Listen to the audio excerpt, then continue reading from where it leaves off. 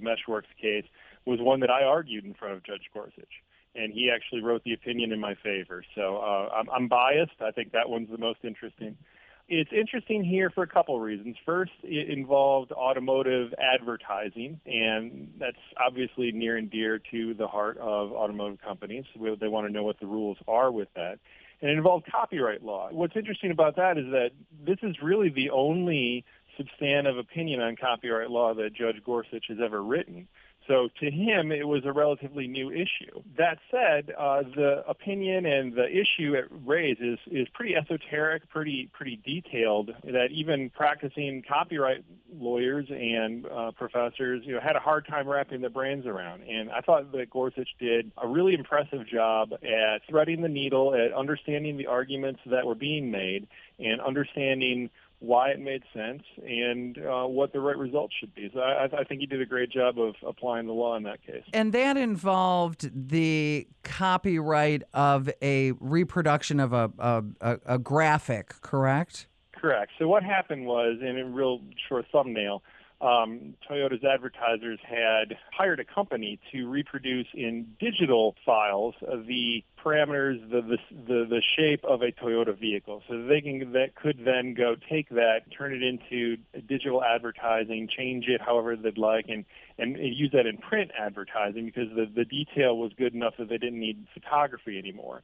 And then down the road, they would change the parameters of that image digitally to reflect the changes in the model design.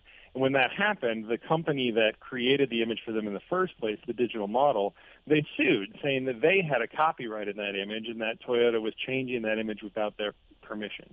And what Judge Gorsuch eventually ruled was, well, no, you don't have a copyright in that image because all it did was recreate something that Toyota had already created. It copied Toyota's vehicle, albeit in a new dimension, a new format, a new medium, but it didn't create anything new. So you can't take the shape of Toyota's vehicle and get a copyright in it.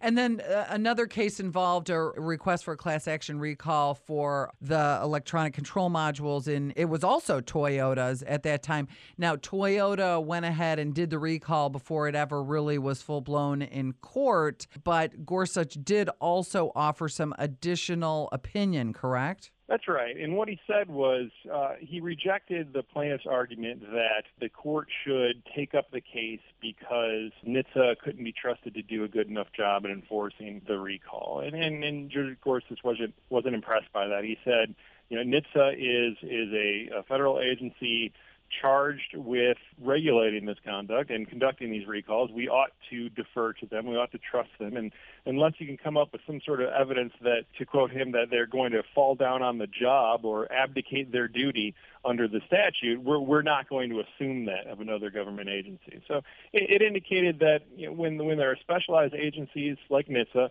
which is a lot more active nowadays in regulating new automotive technology than it used to be, he's going to be deferential to their rules and their procedures. The other one was Carolina Casualty Insurance versus Yates. This goes back to 2009. Just give us sort of the Spark Notes version of what this involved. Sure. It was a regulation on insurance requirements for commercial trucking, and what he did was he participated in an en banc panel, which is all the judges coming together to reconsider prior precedent. And he agreed with his colleagues and with other courts across the country that a longstanding precedent of the 10th Circuit had incorrectly decided that issue and that it would be more fair to the industry to change that precedent to come into line with the national standard. And the reason I think that's especially important following the confirmation hearings is because so much has been made of this decision that he issued on the court, or the dissenting opinion that he issued on the court, saying that the court should have followed a 10th Circuit precedent that allowed this trucking company to fire this trucker who left his vehicle during cold weather. And his opponents have made a big deal of him being allegedly heartless in ruling this way. And he said, look, I'm just bound by precedent.